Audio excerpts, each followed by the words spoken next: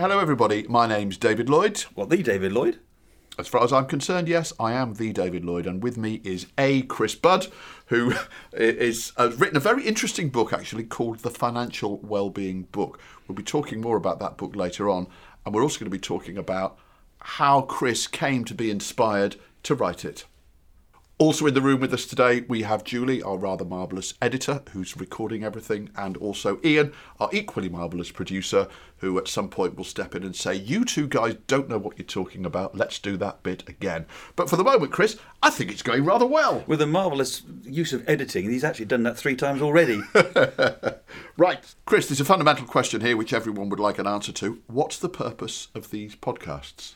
One of the things that we want to achieve with these podcasts is to get a dialogue with people. We want to hear from listeners. We want to hear stories about what they have done to increase financial well-being, get some feedback on stuff that we've said. We want to be bringing in some ideas and concepts, and we want to be having a bit of fun, I hope, along the way. What you might call edutainment, which is a word that I think I've just made up, but probably has been invented by an American before me, I suspect. Excellent. Well, you do the edu, I'll do the taining, everyone will be happy. Chris, would you like to tell us a bit about yourself? My name is Chris Budd, and I have written a book called The Financial Wellbeing Book, and the focus of that book and of these podcasts is going to be about how to create a financial plan that can make you happier, not just wealthier. I think there's a lot of talk about being rich and how to get rich and books on get property millionaires and all this kind of stuff, and they seem to me to miss the point of life, which is about trying to get a bit happier, really. So you don't believe then that the money is the root of all evil? You think money can actually be a route to happiness? Absolutely. It's not the case that often people will say money doesn't make you happy. Of course it does. If somebody gets a bonus from work, then they can go on a holiday. That gives them a bit of extra happiness, sure. But the focus shouldn't be the relentless accumulation of wealth. The focus of that money should be about how to use that money to make you happier. And what we want to talk about in these podcasts, therefore, is going to be how to use money to increase your well-being, to increase your happiness. Excellent. Sounds good to me. I'm well up for that. I'm always up for being better off, and I'm always up for being a bit happier. But one question I want to ask you, which is, you've talked very passionately about your attitude to financial well-being. What set you off on this particular journey? As well as my own experiences and how I started to work out what I wanted out of life, it really came to a head when I was sitting with Susie, my wife, in the car on a journey. She works as a cancer nurse and has done for many, many years. And she takes 1 day a week working at the Penny Brawn Cancer Centre, which is a marvellous place just outside of Bristol, which focuses on a whole person approach to cancer. And Susie was telling me about their work, about how standard chemotherapy medicine attacks the cancerous cells, but that how we have immune cells in our body which also attack those cancerous cells. What the Penny Brawn Cancer Centre does is help to make those immune cells stronger so that we can help our body to help itself.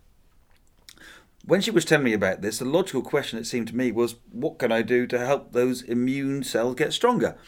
And the answer is what the Penny Brawn Cancer Centre does. It's about the whole person approach, so mind and body and spirit and emotion. Getting all of those areas of ourselves strong will help us to make our immune cells stronger. My next question to Susie, therefore, was where does money come into this? Because money is one of the biggest causes of stress. And therefore I said to my wife, perhaps I should write a book about how financial planning can help prevent cancer. Now, I think we all agreed that that was perhaps a step too far, but the principle of the idea that a good financial plan can help reduce stress and thereby help the immune cells, that stuck. And that brought about the thought process that became the Financial Wellbeing Book. Excellent. So really, it's Penny Brawn's holistic approach to cancer care which has inspired you to adopt a similar holistic approach to financial well-being. It was, although actually I realised that I've been doing financial planning with our clients for 15 years in this way. I just hadn't had a name for it before. And if people were to go out and buy the book, I understand there's a further connection between the book and Penny Brawn. Yes, the Penny Brawn Cancer Centre will be getting all the proceeds from the book. Well, that's great news, isn't it? So how do people actually then get hold of it? It's being published in May, so keep listening to this podcast. Excellent. Or follow the @FinWellbeing. FinWellbeing. Oh, financial well-being. You're good. I get it now. So let's move on to the first question, really, which I've got for you. Financial well-being, what are we talking about? What is it? Okay, well, there's 5 parts to well-being in general. This comes from surveys done by Gallup over many, many years. The 5 parts of well-being are career well-being, social, financial, physical, and community. And we're going to obviously look at financial well-being in these podcasts, but it is important, and we must refer back to this, that the other areas of well-being all interact with each other. So, for example, someone who focuses on their career may be at the detriment of their social, their family. So it's likewise, if you just focus on financial well-being and try and get rich, then that could be detrimental to other areas. We need to just be aware that what we're talking about when we look at financial well-being does impact on others, and we might just touch on those over the course of these podcasts. Excellent, because we've all that problem. I know I have. I'm a freelance writer, a broadcaster. I also work part-time at Bristol City Football Club. So that took 4 minutes for you to get that in. I lead a very, very busy life. Well, at least I don't work for Bristol Rovers Football Club, which of course would be a complete and utter waste of my time. You just lost 50 listeners there. 50, what, the entire Bristol Rovers fan base in one comment. I'll set them up, you knock them down. So, but as a freelancer for a long period of time, I mean, I know what it's like to have to juggle family, money, trying to find free time for yourself. We all want to be happy, but sometimes surely the desire, in my case, to produce a script deadline in time or get stuff, that work has to take precedence. So what's your response to that? That's all about the balance. The fundamental underlying principle of all that we're doing here is the principle of know thyself. Know thyself means what you want out of life, what makes you happy, what gives you well-being. And that is at the absolute heart of what we're talking about in financial well-being, to really understand and to think about what you want out of life and then create the financial plan to help you get it both now and in the future. Okay, and what if the thing that I think is the thing I want out of life is just to work? That's all I want to do. What if doing my work makes me happy? Then great. Retirement, for example, is a much misused word. The idea of retirement can be getting a gold watch, being put out to pasture, and for many people the idea of retirement is a terrible thing. Retirement can be something that some people will look forward to, other people will dread. That's a very good example of know thyself and planning for what you want. Yeah, because in my case, I'm 60. I don't mind sharing that with the nation. But you sound so much younger. I know. And I behave in every way a younger person than 60. But actually, my birth certificate tells me that that's how old I am. So I'm obviously beginning to think now about a time when I could retire. Part of me is thinking, I'm not so sure about retirement. But there's also another side of me that thinks, wouldn't it be great not to have to be chasing my tail all the time, running around pursuing the next bit of work? So for me, my objective would be to carry on working, but working under my own terms and not somebody else's terms. That's what would make me happy. So you need to work out the finances to be able to allow you to have the life that you want, exactly as you just described it. And for you, you can take into account your part-time income that you might get. But the point is, you won't be working because you have to, you'll be working because you want to. Good point. Okay. Let's go back, if we may. You talked about the 5 areas of well-being. The first of those points was the path to financial well-being. What do you mean by that? So the first of those is a clear path to achieving identifiable objectives. And this comes in 2 sections. Let's take the second one first. The identifiable objectives, really that's the know thyself principle I was talking about. In order to get an objective of what you want in the future, you have to understand yourself. And a lot of this might come from talking to others, talking to our partners, perhaps getting help in the form of coaching, but working out what we want out of life and then creating a clear path to how to get there. Understanding what we need to do with our money in order to get what we achieve. And once we start thinking about our objectives, then we put the path in place and we realise we may be able to achieve more than we realised, or the other way around. Maybe we can't achieve as much as we hoped for. And this leads to realisation about ourselves, about what we want from life. And you go around that cycle a few times and you end up getting that clear path to identifiable objectives. So what comes first then? Is it the goal, is it the objective, or is it the path? Do you set the goal and then work out how you're going to get there, or do you set off on a path and see where it takes you? It's the goal, although I have to say I don't actually like the word goal. They have an end point. And life other than the obvious one, doesn't have an end point. We don't have financial goals that we have now achieved something. What we have in life is things that we want to strive for. So I prefer to think of them as motivations, or possibly objectives, which is the word that we choose in the book. Motivations is a good one as well, to work out what we want our life to look like. So understanding what you want from life is really the first long section of the process of financial well-being. There's lots of practical things that we can do, but the more I'm looking into this whole area of what makes us happy with money, we come into the whole area of well-being in itself. So it's quite a big issue, isn't it? You talked a little bit in your introduction about that, about knowing yourself. You know, a lot of us, we think we know ourselves, but we're not always very good at listening to what other people might have to say about us, particularly our partners, our children. You know, we're not always very happy when Are you talking about me here, David? I'm talking about you. I'm talking about me. I'm talking about all of us. You know, we think we know who we are, but we're not always very good at listening to what other people have to say. So are you saying that it's important that we are receptive to other people's opinions in order to build up this broader view? Let me answer that by telling my own story for a few minutes, if I may. About 5 or 6 years ago, I was having what the doctor called a muzzy head. I couldn't think straight, I wasn't concentrating very well, I felt tired a lot. Went to see my GP, did some tests, and they told me that there was nothing wrong with me. Well, of course there was, because I still had this muzzy head. I looked it up a bit myself on the internet and kind of concluded that it was possibly stress, possibly depression. By coincidence, a friend of mine was training to be a business coach, and she asked if I would be a guinea pig for her. I was a bit cynical, not being a big fan of that sort of thing, talking about yourself to other people, you know. But it was free, so I agreed to do it. And those 3 sessions with Claire changed my life. Genuinely changed my life, because at the end of those 3 sessions, we worked out what it was that was causing the muzzy head, which was, in my case, writing novels, something I'd done as a younger man but I got out of the habit of. And we worked out how I could achieve it, which was to take a day a week off. And we gave me a clear path to my particular objective. And 6 months later, my muzzy head had gone. 3 years later, I published my first novel, and I'm hopefully soon to be publishing the second. So for me, it was about taking time out to talk to somebody and having a real intent to work out where I wanted my life to go. That's really good, because I think we can all get set on a path, on a particular path. So listening to other people you trust, is often quite an important way of you helping for you to discover your objective and your path to it. I would agree, but actually it's not just listening to what other people say, but it's also listening to yourself. But we get into areas such as permission, guilt. In my case, I felt very guilty about the idea of taking a day a week off. I hadn't given myself that permission. In fact, I sat down with Vicky, who's worked with us for 15 years, and I said, look, Vicky, I'm thinking of taking a day a week off. How do you think everyone in the office will feel about it? Because I'm worried that it's not going to go down very well.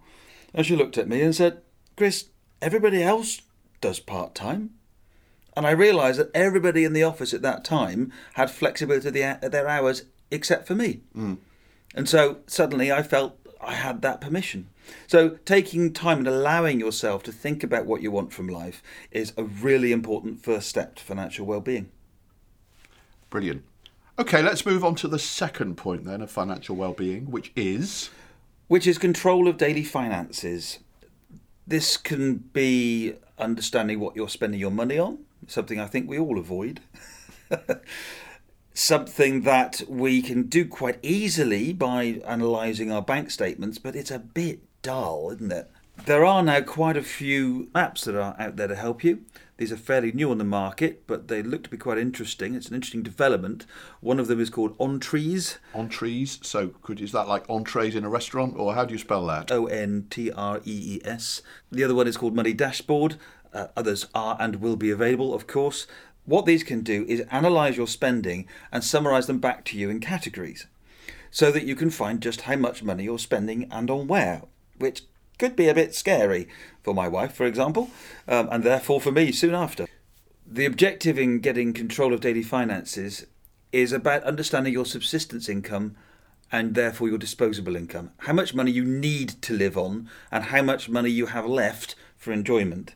Now, need to live on can include things like, obviously, the basics in life, food, shelter, etc. But it should include holidays too. It's a happy life we want, but maybe not the £140 tablecloth that my wife bought on holiday recently. The thought. What's left after that is then disposable income, which can be used for luxuries and for wealth creation. So getting control over understanding what your subsistence and disposable income is a big part of financial well-being as well. Excellent. I sat down with Ian over there, actually, who's giving me a wave. He produced a spreadsheet for me, this is a year or so ago, in which he asked me to write down everything that I spend, absolutely everything. And it was a really interesting exercise. My instinctive reaction to it was, I don't want to mess around with that. I don't want to do that. Why should I spend my time doing that? But actually, when I did, it was absolutely fascinating. And of course, you unearth the gym membership that you've not used for a year, you know, the amount of money that you're spending on a gardener. So I made a very good connection there. I thought, do you know what? I'm spending £2,000 on a year to employ somebody to do the garden, and I'm spending £1,500 a year to go to a gym that I never go to. So what I'll do is I'll get rid of the gardener and I'll do the gardening instead of going to the gym. So I managed to save myself all of that money and get the exercise that I needed as well. So that was, for me, a great example of sitting down and looking at what I was spending my money on and saying, is that the best way of doing it? And what you've also done there is, if you go back to the first step, which is getting a clear path to identifiable objectives, you can now see that whatever it is that you want to achieve in the future, the stakes are much higher now. And therefore, when you work out your daily finances, you're more likely to make those cuts because you can now see where you're going. So we can see that these things start to work together. And it realised that it's possible to make those cuts. So actually, there were some things that I was spending money on, and they were vanity things. Going through that process with somebody, or even on your own with a glass of wine, is really quite dull. And it's quite scary what you can come out with. That's because it's such an important issue. And that's therefore proves how important it is to people's financial well-being to gain that control. Great, okay, so that's 2 down. What's the third? The ability to cope with a financial shock. An interesting survey by Barclays a few years ago on well-being in the workplace showed that people get greater increases in well-being by having an emergency fund than they do from having a pay rise. There's a whole other area that this can go into on workplace well-being, which will be, I'm sure, the subject of a future podcast.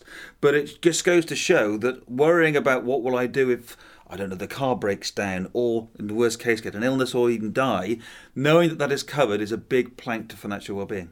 Yeah, and again, I can give you personal experience of that. You've always advised me that having a good, emergency fund is a very worthwhile thing. So I built one up. It was basically what I do is whenever I get tax, I get my VAT, or I know I've got tax coming in, I get income, I put the percentage of the amount that I'm going to have to pay in tax with a bit on top. So I always know I've got at least enough to pay my tax and hopefully a little bit left over as well. I can swear that 3 years ago you came for an emergency amount of money from your investments to pay a tax bill. Exactly. I did do that, and as a result of that, that's why I've set up this emergency fund. So I just got a tax bill in, which was a little bit bigger than I was expecting, only a few £100, but it was more than I was expecting. But fortunately, I had the money in there to cover it, and also to cover the fact that I unexpectedly had to replace part of the floor in my hall as well. In actual fact, the ability to cope with a financial shock, I think the word ability is the crucial one there, because it's not having the money there, it's knowing you've got the money there. It's the state of mind. That's what well-being is. It's happiness. One of the few things over my working life that has woken me up in the middle of the night is worrying about money. How am I going to pay the mortgage at the end of this month? How am I going to pay that bill? The washing machine's broken down. I haven't got the money for it. And those are the things that have always worried me. Now, I have to say that I don't worry about money quite so much because I look after it better than I used to. So it doesn't take a huge amount to be able to have the ability to cope with the financial shock. For somebody who's got young children, a young family, that's going to be life assurance, for example. Anybody who's got young children, personally, I think life assurance should be virtually compulsory if there's no other assets. There are other types of financial shocks that we need to cover, clearly, and we'll look at those in future podcasts. But just knowing that you've got the bases covered, the worst things that could go wrong, I can cope financially, means that you're able to focus on the other issues that those shocks will bring. Excellent. Thanks for that, Chris. So, number 4. Financial options in life. Clearly, as we get wealthier, we have more financial options. For me, in my recent years, flexibility of my time has been what I wanted. That gave me the options to write my book. So we will look in future podcasts about other ways to create financial options. Some of them can be challenging some of the standard assumptions about money. Some of them can come from the clear path to identifiable objectives, because that will then help you understand what you want from life, and that will give you more options. There's a chapter in the book that I use, which is a phrase which rather tickled me, called it the abandonment of hope. Slightly dramatic phrase, but it really means acceptance. So sometimes it's better to just accept what we have in life and what our money can give us, and that will actually bring more options. So there's a lot that we can do to create more financial options other than simply accumulating wealth. And the final one. The fifth point of financial well-being is clarity and security for those that we leave behind. This is different for people in different walks of life. For those with a young family, for example, then they should have a will in place. I would consider a will is compulsory, rather like carrying a donor card for anybody with a young family, so that if the parents somehow something happens to them, then the children, everybody knows what's going to be looked after them, and the courts won't have to decide. For somebody with a life-threatening illness, it could be a different issue. It could be writing down a list of assets, for example, just making sure your partner knows how to operate the washing machine. Well, as you know, I've experienced that myself. You know, my late wife, who died a couple of years ago, she had MS, and so we knew that she was getting towards the end of her life, and therefore a lot of our financial planning was planning around making sure that her assets, if you like, were going to be properly looked after, making sure that our son was going to be properly looked after. So we had to do a huge amount of financial planning around quite a sensitive area as well, because actually what you're talking about is preparing for the death of somebody. But certainly since then, I've reaped huge benefit from it, not financially so much, but actually emotionally, because we did all of that difficult sorting out in advance. And Dinah will have got well-being from knowing that people that she was leaving behind weren't left with a mess. Exactly. Another area for clarity and security for those we leave behind is inheritance tax. For some people, inheritance tax is a big issue. Others, they're not so concerned. Knowing what your requirements are is important. Heritage planning is another interesting area, providing clarity, particularly because matriarch and patriarch of a family very often want to put stipulations on how the money is looked after. The next generations might not necessarily agree with that, and therefore families can get together, work out how they want the assets to be dealt with, and put in place something perhaps called a family constitution. This is particularly important where you've got a family business, because how that business is dealt with, which child wants to get involved, which doesn't, for example, can cause great arguments after we've gone, and therefore getting that sorted out in a heritage plan is a big part of financial well-being. So those are the 5 key points of financial well-being. We've talked about the book that you've written. We've talked about the expensive tablecloth that your wife bought on holiday. I think we've covered a lot of ground today. As I've said before, we will be picking up on this in future podcasts. But for now, from Chris Budd and myself, David Lloyd, and from Julie and Ian, thanks for listening, and we'll catch up with you next time. Thank you. If you want to be notified of upcoming podcasts, make sure you click the subscribe button. For more information on the topics discussed in today's podcast and to purchase a copy of the Financial Wellbeing book, please visit www.finwell-being.co.uk. We'd love to hear your thoughts and ideas on financial well-being. You can send us an email at contact@financialwell-being.co.uk. You can follow us on Twitter @FinWellbeing. Chris is Ovation Chris, and David is @David_Backwell. This has been an Ovation Finance production. Thanks for listening to the Financial Wellbeing podcast. More interesting than you might think. Money, it's a gas. Grab that cash with both hands and make a stash.